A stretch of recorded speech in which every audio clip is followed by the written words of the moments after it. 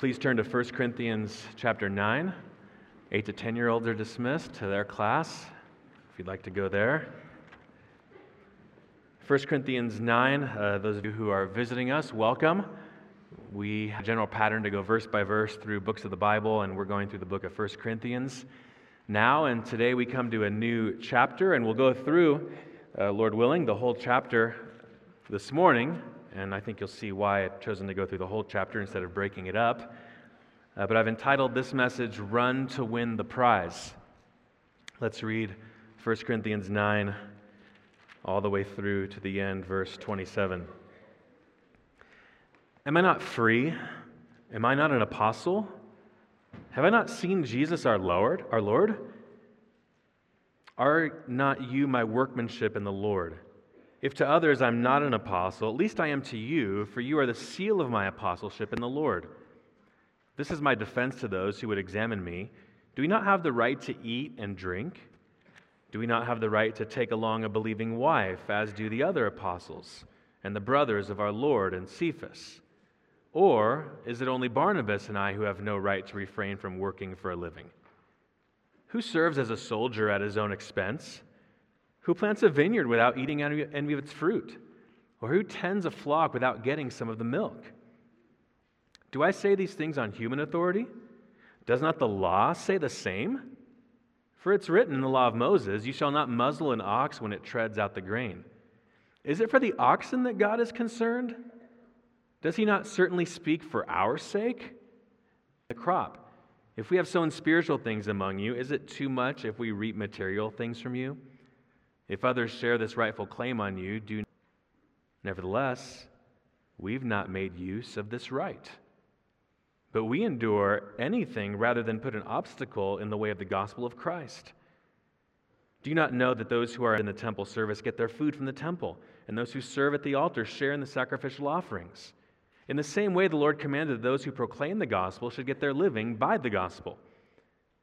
But I have made no use of these rights, nor am I writing these things to secure any such provision. For I would rather die than have anyone deprive me of my ground for boasting. For if I preach the gospel, that gives me no ground for boasting, for necessity is laid upon me. Woe to me if I do not preach the gospel. For if I do this of my own will, I have a reward. But if not of my own will, I am still entrusted with the ship. What then is my reward? That so as not to make full use of my right in the gospel. From all, I have made myself a servant to all, that I might win more of them. To the Jews I became a Jew in order to win Jews. To those under the law I became as one under the law, though not being myself under the law, that I might win those under the law. To those outside the law I became as one outside the law, not being outside the law of God, but under the law of Christ, that I might win those outside the law. To the weak I became weak, so that I might win the weak. I've become all things to all people, that by all means I might save some. I do it all for the sake of the gospel, that I may share with them in its blessings. Do you not know that in a race all the runners run, but only one receives the prize? So run that you may obtain it. Every athlete exercises self-control in all things. They do it to receive a perishable wreath, but we an imperishable. Run aimlessly. I do not box as one beating the air, but I discipline my body and keep it under control, lest after preaching to others, I myself should be died. Again, the title, Run to Win the Prize. Many of you know that we were in Cambridge for a sabbatical. I was doing some studying there. The church that we went to there was a great encouragement to us. It was a church called Eden Baptist Church. It didn't have the same length of history that some of the other faithful churches in Cambridge have. It didn't have around as long as St. Andrew's or Holy or Cambridge Presbyterian, but it's been a great church in the city of Cambridge for a long time. A number of university students at Cambridge University have been saved through the ministry of the people at Eden Baptist Church. Before I went to Eden Baptist, I was talking to who studied at Cambridge and became a Christian actually at Cambridge, and he said, "Oh, you're going to go to Eden Baptist." He said, "That is a pastor's dream church." Job for a pastor, he was saying. Now, it helped that he was British. That's where he's from, Of course, he thought of it as a dream church. I say the same thing about you, by the way, to all of my friends. But he said that's a dream church. Such a gospel-focused group of people, great leadership. They've just done so much for a long time there at Eden Baptist. So we went, and we were greatly encouraged by the ministry there at Eden Baptist. Pastor's in his mid-50s, so he's got some gas left in the tank. And before we got there, we learned that he was actually going to be leaving the church. Now, why would Julian Hardiman leave Eden Baptist Church? You want to know why Julian would leave a dream church? Well, you have to wait, because I'm going to tell you at the end of the sermon. But it relates to this passage. Also, Paul saying, follow my example. I am giving up, hold on to your rights. You become a Christian, you know that an idol is nothing, you know that eating meat sacrificed to idol in an idol's temple is nothing. You're not worshiping an idol. You know you serve the one true and living God, but you still want to go eat in those temples, and that troubles the conscience of your fellow brothers and sisters who were saved out of that environment. Well, maybe if he or she's eating there, maybe it's not so bad and you trouble their conscience. So Paul's saying in chapter 8, like we looked at last week, you need to make your decisions about what you're able to do based on the consciences of other people around you. Are you leading them into sin? Are you leading them to stumble? If you sin against them, you're sinning against Christ, he says in chapter 8. And then chapter 9 is one long chapter about Paul's example of how he lives with an others-centered mindset. And that's what chapter 9 is. So chapter 8, hey, what are you doing? You shouldn't be living this way. Chapter 9, consider how I'm living. And then at the end of chapter 9, which is why I'm doing the whole chapter at once, at the end of chapter 9, in the final verses, specifically that final paragraph, verses 24 to 27, he calls on the Corinthians to follow his example of living for the sake of others in this life. So run to win the prize. And as I've told you, most of the chapter, verses 1 to 23, are Paul giving us his example, and then the final verses are him giving us an exhortation to live in a similar way. So, for the morning, 2 points, a lesson in running to win. First, we're going to see the example, Paul's other-centeredness in the race of life, and then again at the end, and I'll give you this heading again at the end, the exhortation, our other-centeredness in the race of life. Okay, so first let's look at the example. Verses 1 to 23, Paul's other-centeredness in the race of life. So he's going to show, as I've told you, all the ways that he gave up his rights and privileges for the sake of other people. Verse 1, am I not free? Am I not an apostle?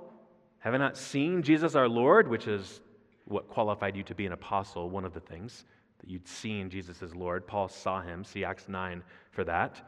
Am I not free? Am I not an apostle? Have I not seen Jesus our Lord? Are you not my workmanship in the Lord? So this apostle specifically was called to Corinth and worked among them, and they were saved because he brought the gospel to them. They're his workmanship. He was one of their apostles.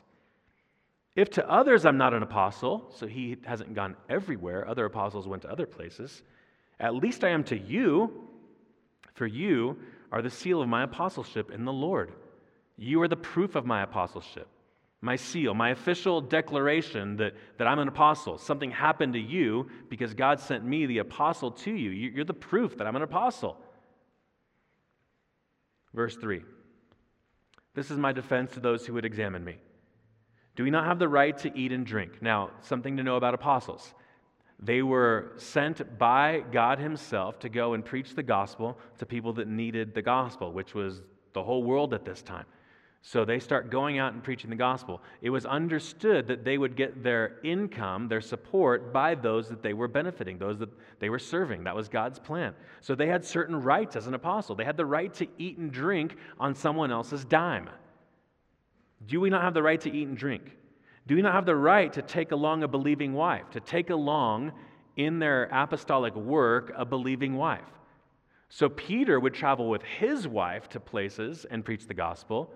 Paul's saying, don't I have the same right? Now, Paul wasn't married, But Paul's saying, if I was married, don't I have the right to bring along my wife and to be supported financially as we're seeking to help people spiritually? These are all rhetorical questions. The answer being, of course you have that right.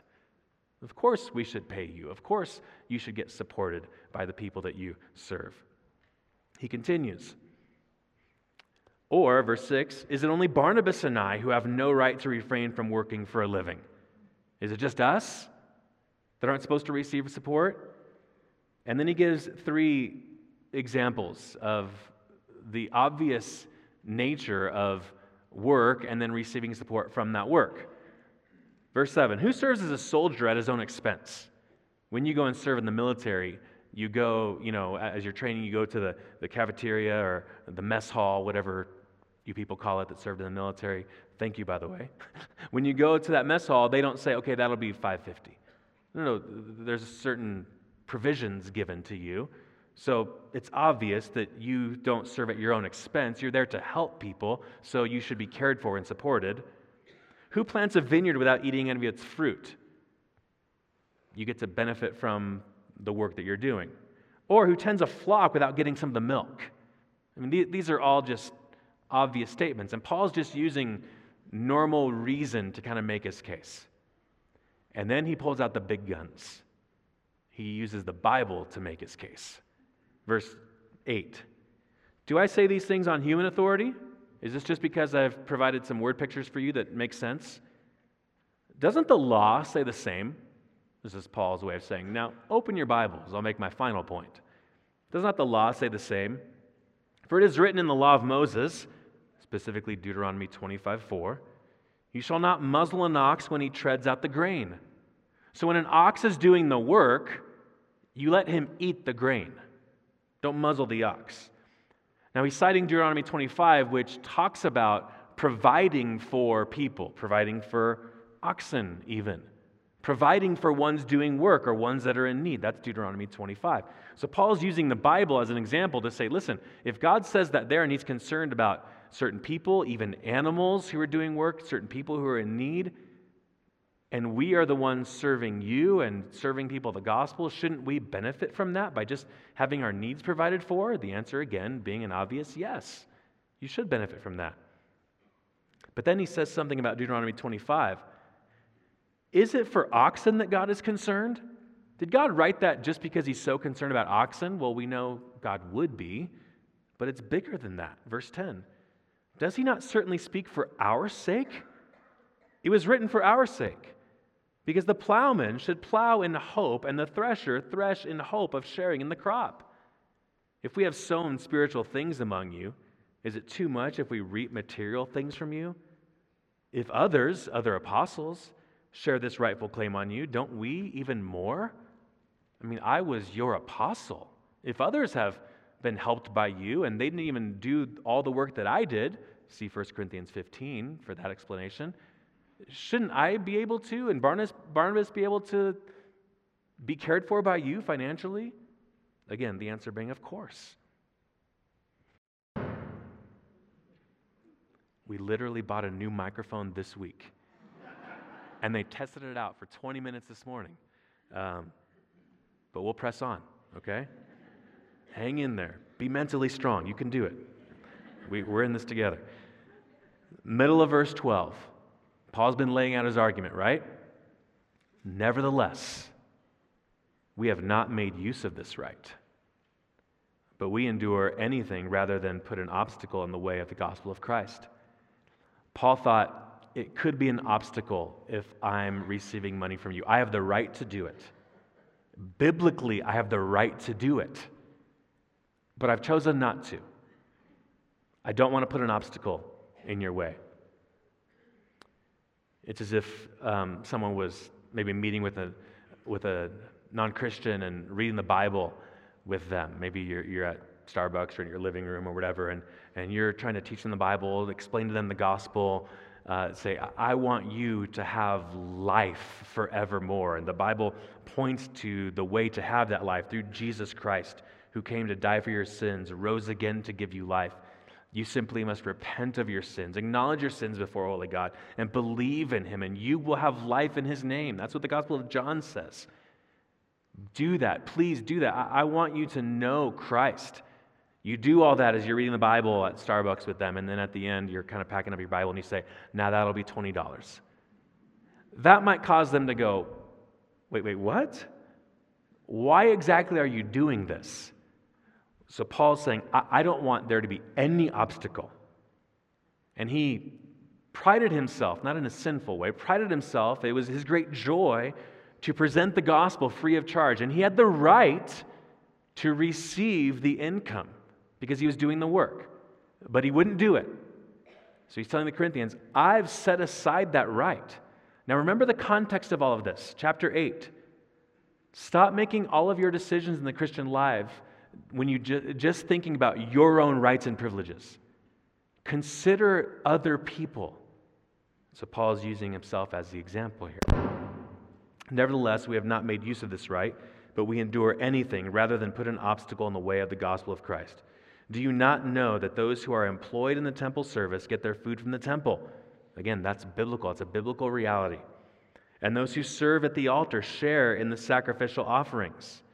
In the same way, the Lord commanded that those who proclaim the gospel should get their living by the gospel.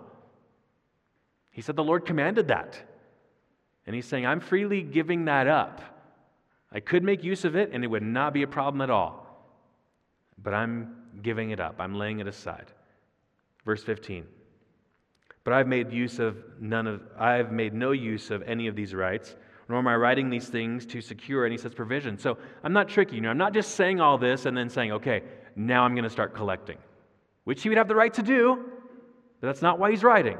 I'm not writing these things to secure any provision from you. I'd rather die. And he kind of interrupts his thought and says, and no one can deprive me of my ground for boasting.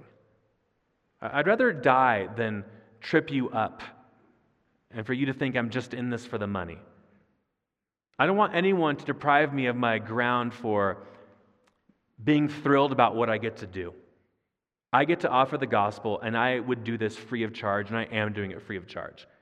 I am so thrilled to offer the gospel of Jesus Christ. That's what he's saying. Maybe you've heard someone say this about their job. I love this job. I would do it for free. That's kind of what Paul's saying here. I would do this for free. I am doing it for free. I'm working to pay my own way. He doesn't have to, but he is. For if I preach, verse 16, for if I preach the gospel, that gives me no ground for boasting. So I don't necessarily just find this great commendation because I'm preaching the gospel. After all, for necessity is laid upon me, I'm supposed to preach the gospel. Now we know that Paul is supposed to preach the gospel. Someone called him to preach the gospel. Who was that? God, Christ. In Acts 9, he told him, you're going to go and proclaim my name. So Paul's saying, I have to preach the gospel. Woe to me if I do not preach the gospel. For if I do this of my own will, I have a reward. But if not of my own will, I am still entrusted with a stewardship. What then is my reward? Here's what I take joy in. Here's what motivates me, Paul says. That in preaching the gospel, I may present the gospel free of charge, so as not to make full use of my right in the gospel. So he has no grounds of boasting just because he preaches the gospel. After all, he's supposed to, he has to. Woe be to him if he doesn't. But he also wants to preach the gospel and wants to preach it free of charge. He wants to offer it freely. So in summary, Paul's boast, or what invigorates him, is that he preaches the gospel freely. His passion is that he wants to preach the gospel and doesn't want anyone to think that there are any strings attached. I'm actually going to take my jacket off because I think that could be part of the problem, Lane, okay? All right, so we'll do that. How Paul, as a Christian servant, preached the gospel freely so that he would show this is not about what I can get from it. I don't want to be a stumbling block to you. I'm doing this so that you would see that I'm just here to serve you. That's what I take joy in. I'm not holding on to my rights. I don't want you to hold on to your rights as you think about your own Christian life. Live for the sake of other people. Verse 19. For though I am free from all, I have made myself a servant to all, so that I might win more of them. So he's talking about how he's giving up certain things that he's able to do to win people. So he kind of shifts from financial provision to now how he lives among the Jews as he's trying to preach the gospel to Jews. How he's going to live to those who are weak as he tries to preach the gospel to those who are weak. As he lives among those outside the law, maybe the Gentiles he's referring to, when he's trying to win them to Christ. Again, for though I'm free from all, I've made myself a servant to all. I've come not to say, this is my right, I can do whatever I want. No, I came to give up certain rights so that I could serve people, to win more of them. That's the purpose, to win people. Verse 20, to the Jews I became as a Jew in order to win the Jews. To those under the law I became as one under the law, though not being myself under the law, that I might win those under the law. Now what's he talking about here? Remember, the Jews thought of themselves as still being under all of the Old Testament law. So they were still doing sacrifices at this time. And Paul knows the sacrifices all pointed to Christ. He's the final sacrifice. Paul knows he didn't need to offer sacrifices anymore, but the Jews still would. So what would Paul do when he was with Jews, when he was trying to evangelize Jews? He would offer sacrifices. He would go to the temple with them to do that. Did he have to? No. But he did as a way of serving them. He didn't want to put a stumbling block in the way of his gospel message. Paul even had a young disciple named Timothy who was not circumcised. But when Paul and Timothy were going to go and preach the gospel to Jews, at some point Paul probably had to have an uncomfortable conversation with Timothy. So Timothy, we're going to share the gospel with the Jews.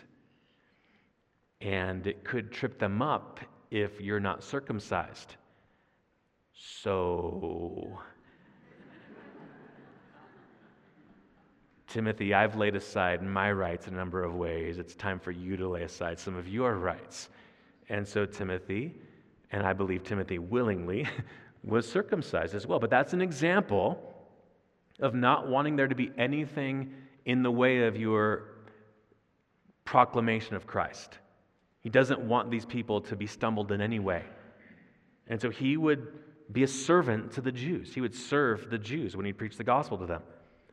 Verse 21, to those outside the law, I became as one outside the law. Not being outside the law of God, not saying he's not obeying the law of God in the Scripture, but under the law of Christ. So he's not disobeying all of Moses' writings, all of Genesis through Deuteronomy, but he's understanding there are certain things that he doesn't have to do anymore. Again, being a Christian, Christ has fulfilled all those sacrifices, but he would live like the Gentiles were living. He wouldn't force the Gentiles to be circumcised, for example, like some of the Jews wanted to do.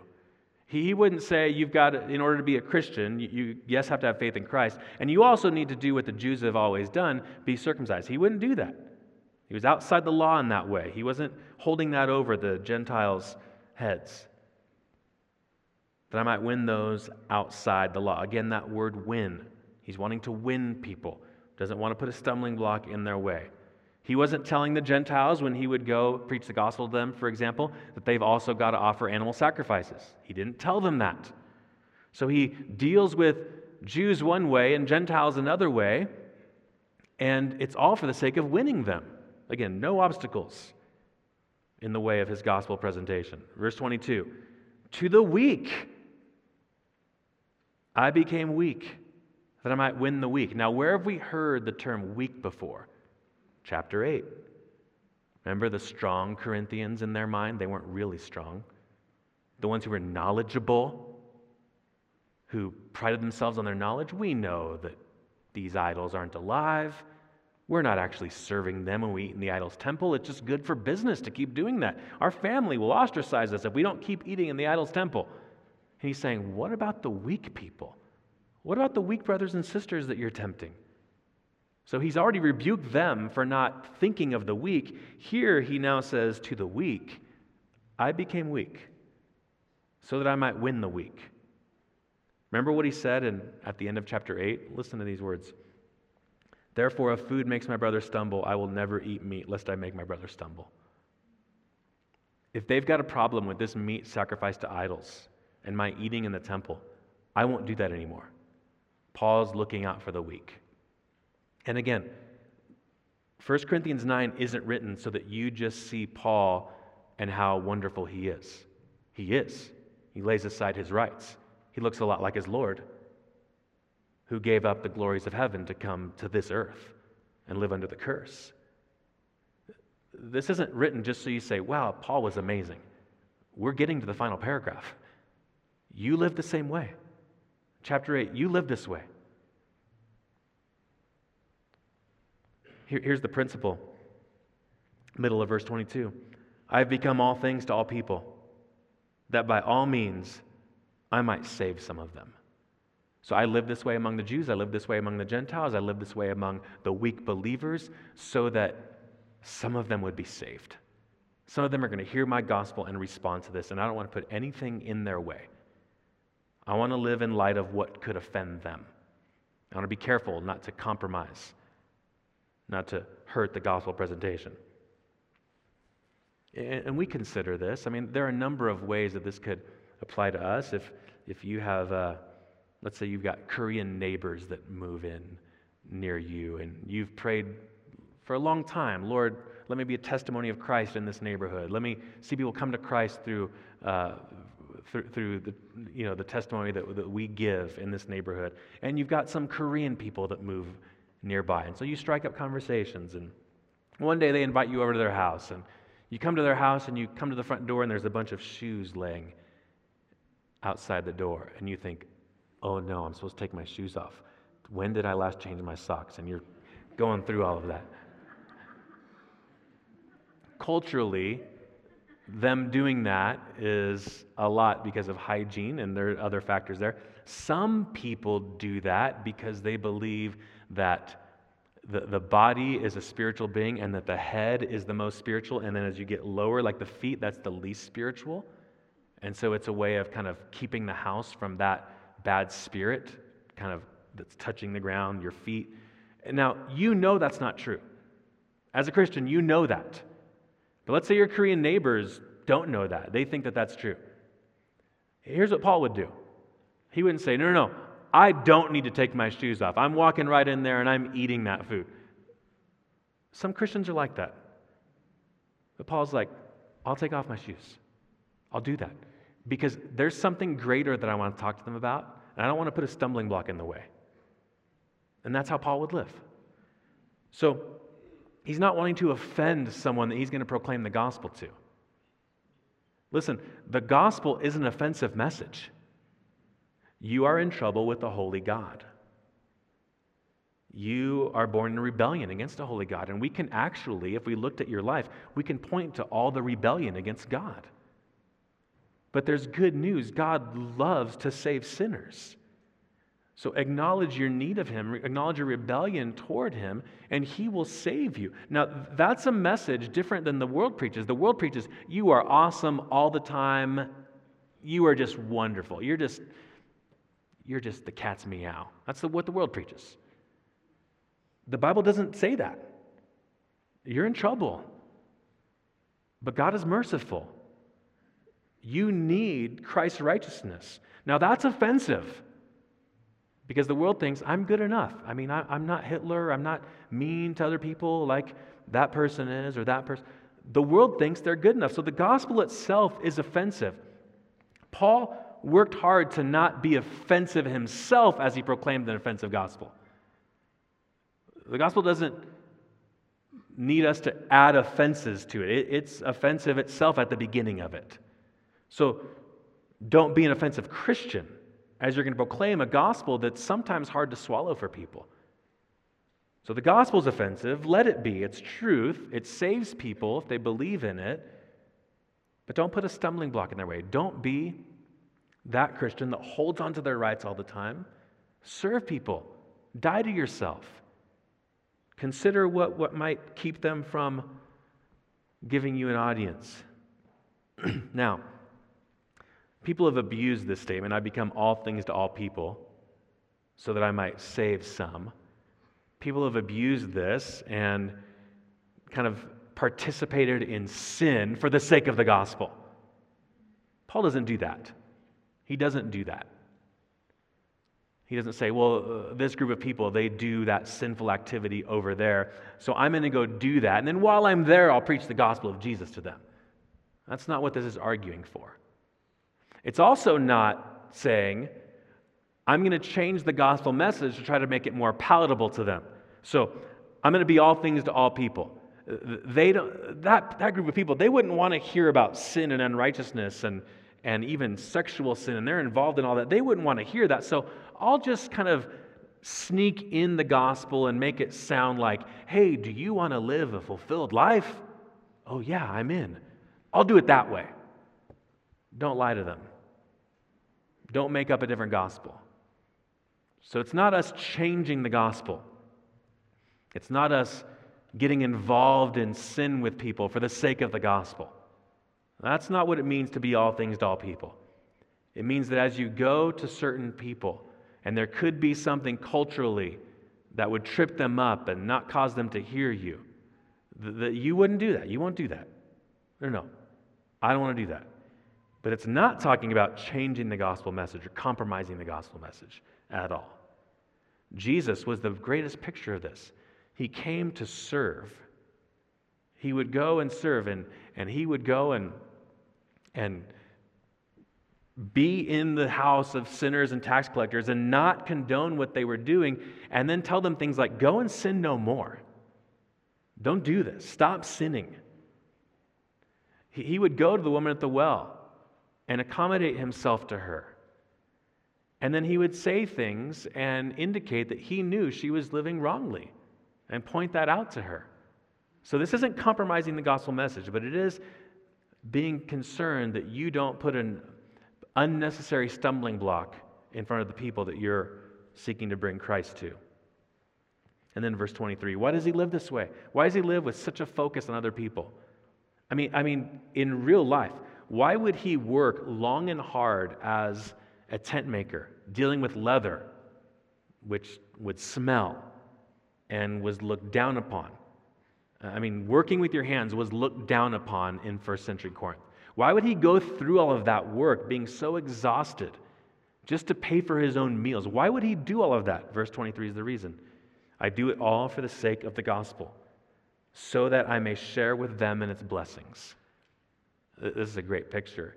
It's not just I do it because I want to preach to them, but I also want to enjoy the blessings of the gospel with them. I want to be in heaven with them.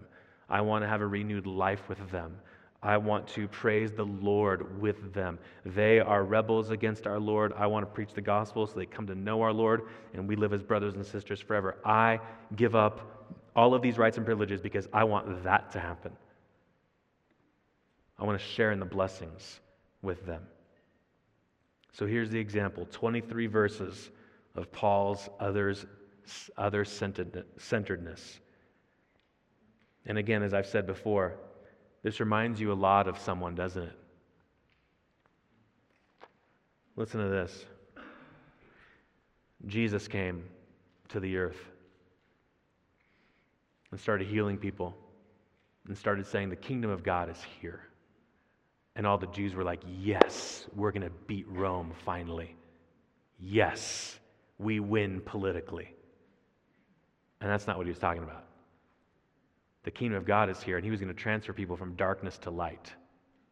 And his disciples started thinking, when the king comes, the friends with the king get all the benefits.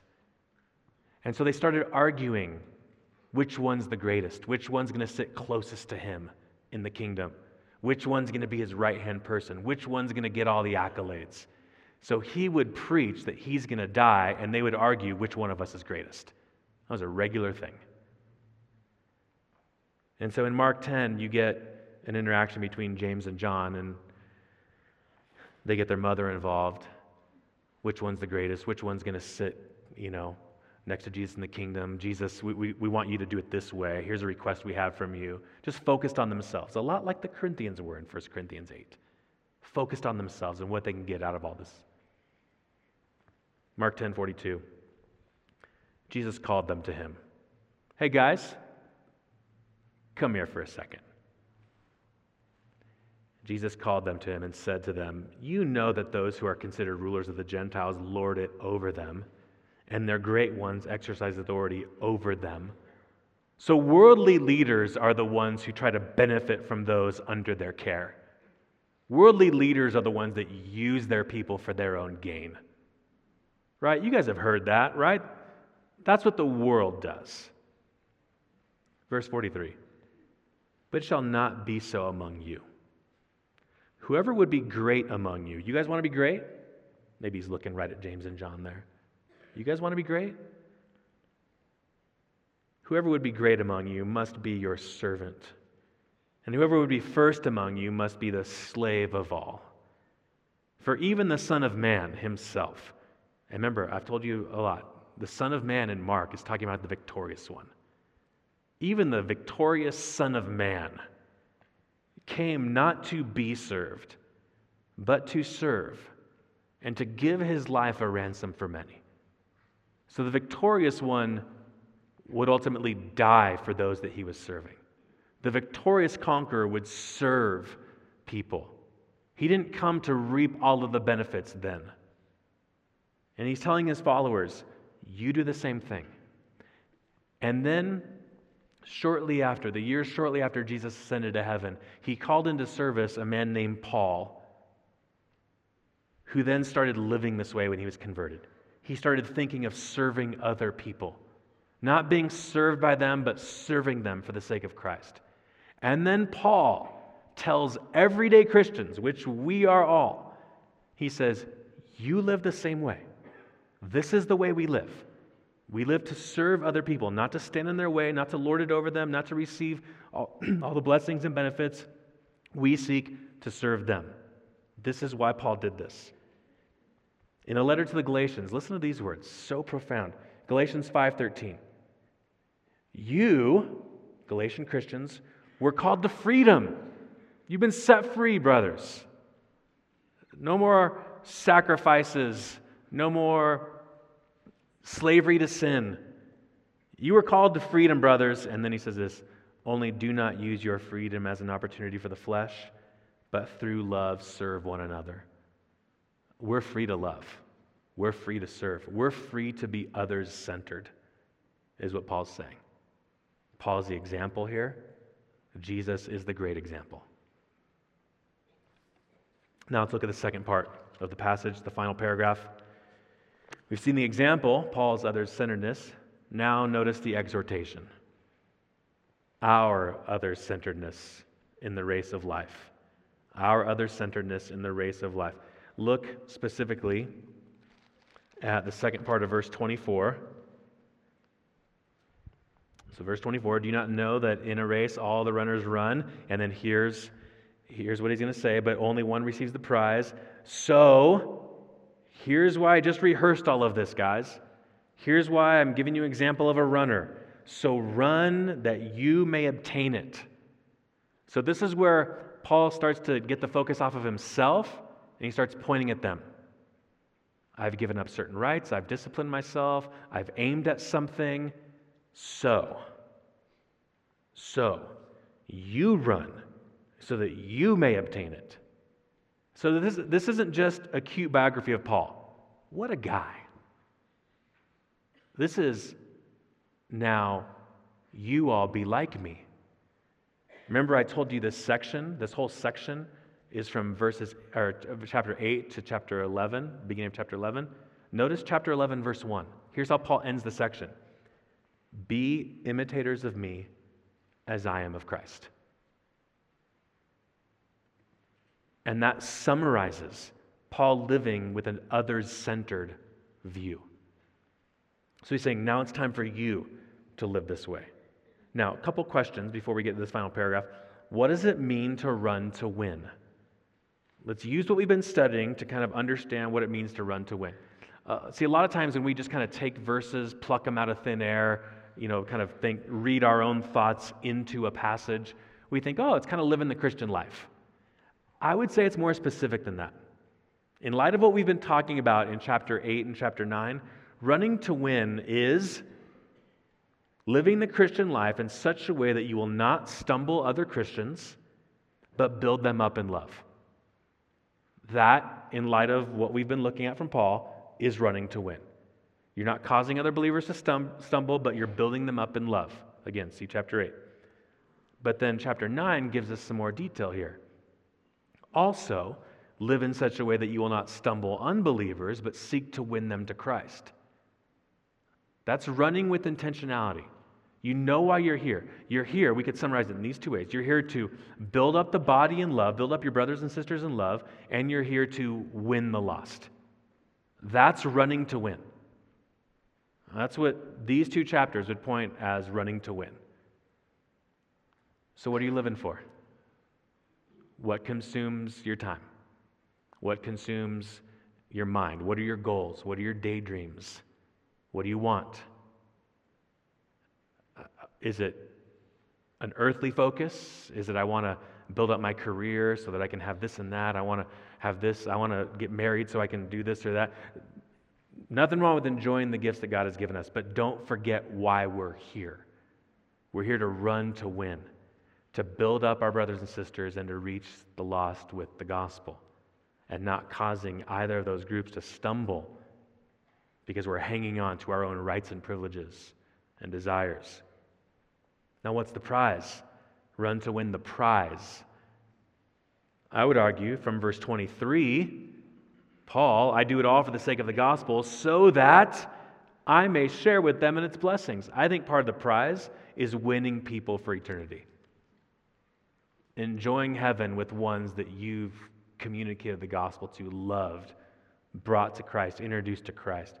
I think that's part of the prize. I think you could argue biblically, God also rewards us for investing what He's given us. See the parable of the talents. He's given us certain abilities, all of us given spiritual gifts, where we can edify the body, and we've all been called to the Great Commission work of proclaiming the gospel. So we use what He's given us to benefit other people spiritually. You can summarize it in that way. Use what He's given us to benefit people spiritually. Christians, building them up in love, and also unbelievers, introducing them to Christ and eternal life. There's a reward for that type of living, and the Bible points to that. So what does it mean to run to win? Live in such a way that you build up the body, live in such a way that you bring the lost the gospel. What does it mean to run to win and win a prize? Sharing in the blessings of salvation with your brothers and sisters and being rewarded for that type of running. Verse 24. Do you not know that in a race all runners run, but only one receives the prize? And then the command, so run that you may obtain it. Win. Go out there and win. Go out there and aim for things. Aim for spiritual victories. Not all people are running to win. They're just meandering.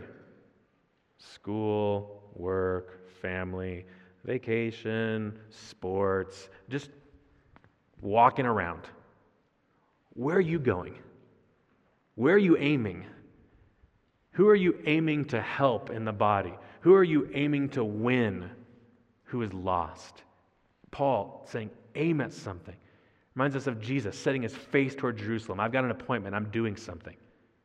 Again, Jesus going to see the woman at the well. Jews would go around Samaria. He was aiming because he had an appointment with someone. Zacchaeus, looking to find Jesus. Jesus came to Jericho to find Zacchaeus. He got there. He looked up in the tree. Zacchaeus. Of course he knew his name. He had a plan to meet Zacchaeus. Jesus aiming. Paul aiming. Christian, don't just wander aimlessly. Aim at something. Run to win. Verse 25, every athlete exercises self-control in all things. Running to win is going to cost us something, right? They do it to receive a perishable wreath. I mean, there are Olympic athletes that are putting themselves on this strict diet for decades in order to win a gold medal. If they can not eat donuts for 20 years, we can do something to help benefit someone eternally. We can sacrifice and give up, right? Every athlete exercises self-control in all things. They do it to receive a perishable wreath. It's going to die and go away. I was reading about the wreaths in Corinth. Oftentimes they were made of celery. All right. it dies, it gets gross, and you throw it away. But they discipline themselves for years to get the celery. We can give up some time, money, energy, resources for the sake of the gospel that has lasting effects and brings eternal rewards.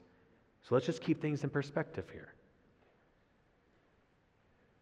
They do it for a perishable wreath, but we an imperishable. Verse 26. So I don't run aimlessly, Paul says. I don't box as one beating the air. I'm not just throwing punches and getting tired here. I'm aiming at someone. I'm aiming at a target. I discipline my body and keep it under control, lest after preaching to others, I myself should be disqualified. So part of my self-control is just being godly as I proclaim the gospel, being godly as I seek to benefit my brothers and sisters. I don't want to preach them a message and then them look at my life and say, well, you yourself are disqualified. This doesn't make sense. I don't know about this gospel thing, this new life in Jesus thing. No, I'm going to discipline myself so that I myself won't be disqualified. Notice the intentional living here that Paul calls us to. Again, you see this in Jesus. You see him pointing his disciples to intentional living. He ascends and they're looking up and the angels are like, guys, he's coming back in the same way. Shoo, go. Jerusalem, Judea, Samaria, the uttermost parts of the earth. Get at it. Paul here, don't live aimlessly, live purposefully. Paul's going to finish the letter in 1 Corinthians 15:58 by saying this, therefore, my beloved brothers, be steadfast, immovable, and then this, always abounding in the work of the Lord, knowing that your labor is not in vain. Imperishable reward. Keep abounding, keep working, and you'll receive that final reward. Your labor is not in vain. So I just want to wrap up by pointing you to some implications here, all right? Consider your life before the Lord. For 2 chapters, Paul's been talking about the way to live rightly before the Lord. Is there any way that your testimony has been compromised? Paul makes sure he's disciplining himself so that he would not be disqualified in preaching to others. Is there any way that your testimony is compromised? Confess that to the Lord. Repent of that. He forgives. Our God is good. He forgives. Is there any way that your testimony is compromised?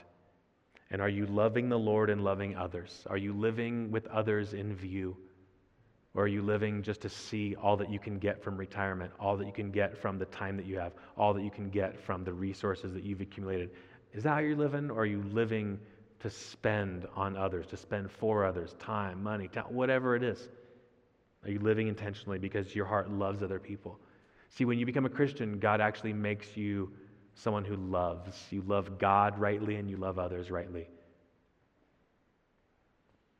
So what's your life look like before the Lord? What's your love look like? And then consider your service to the body. Again, this comes up in chapter 8. Is there anybody that you can walk alongside? Is there anyone that you can help build up because of love? Again, that's chapter 8, verse 1. Knowledge puffs up, but love builds up. There's an expectation that when you're in the body of Christ, when you're a Christian, you would build others up. Who can you influence? Who can you read the Bible with? Who can you disciple? Who can you encourage? Who can you exhort? Who can you help be built up because you love them? And then consider your life before those who are lost. Are you praying regularly for people who are lost? Are you intentionally working to invite them to read the Bible, to meet with you, to come to church, whatever it may be? Are you seeking to put them in an environment where they can hear about the mercy of God for sinners? Because they are a sinner. You've been shown mercy, and you can introduce the sinner to a merciful God. You know what it's like to be them. You've been them. And God has offered life, prayer, intentional living, intentionally meeting people who are lost. Maybe even understanding the Bible better so you can answer questions, but putting action to this life, aiming to win people so that you can share with them in the blessings. Consider the neighbors you live by. Just pick the 3 or 4 you live by. Some of you live out in Williamson Valley, so you have to go a long way to pick the people. Pick some of the people, think of the names, the faces. How great would it be if they were bowing before the throne with you, looking at Christ, praising the Lord, enjoying forever together. That's what Paul wants. So your life before the Lord, your life in the body, and your life in living to bring the lost to Christ. This final paragraph gives us the exhortation to run in an other-centered way. And I told you before, I told you why Julian Hardiman is leaving Eden Baptist. He's at the Dream Church. I mean, have you been to Cambridge? It's amazing. And such a sweet people with such a great reputation for the gospel. People are getting saved there. People are growing in Christ. Why would a guy with lots of life left leave? He's going to Madagascar, and he doesn't know the language. And when asked why he was leaving, he told someone, because there's such a great need there. And then his wife are planning to leave Eden Baptist, and there are plenty of gospel proclaimers in Cambridge, and they're going to leave to go to Madagascar where he doesn't know the language yet because there's such a great need there. Now, some of you might think, okay, Jesus is Jesus. Of course he lived that way. The Apostle Paul is the Apostle Paul. Of course he lived that way. This pastor you're telling me about, he's a pastor. He's supposed to live that way. I'm just an everyday Christian. I'll remind you of two things.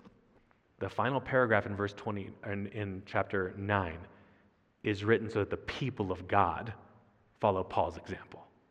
Okay, so no more excuses there. But just to humor you, I'll give you an example of a non-pastor. A man named Dustin. Some of you might have known Dustin. He was one of the 19 firefighters that died in 2013. If you've been in Prescott for any time, you know that those 19 are precious to the people of Prescott. Dustin DeFord was a believer in Christ and one that perished in that great tragedy over near, what's the town? Thank you, Yarnell. If you go to see the memorial, how many of you have been on that memorial hike? Yeah, it's quite a thing. You go on that hike a few miles, and then you kind of get to a lookout spot over the place where they died. But you can go down further too.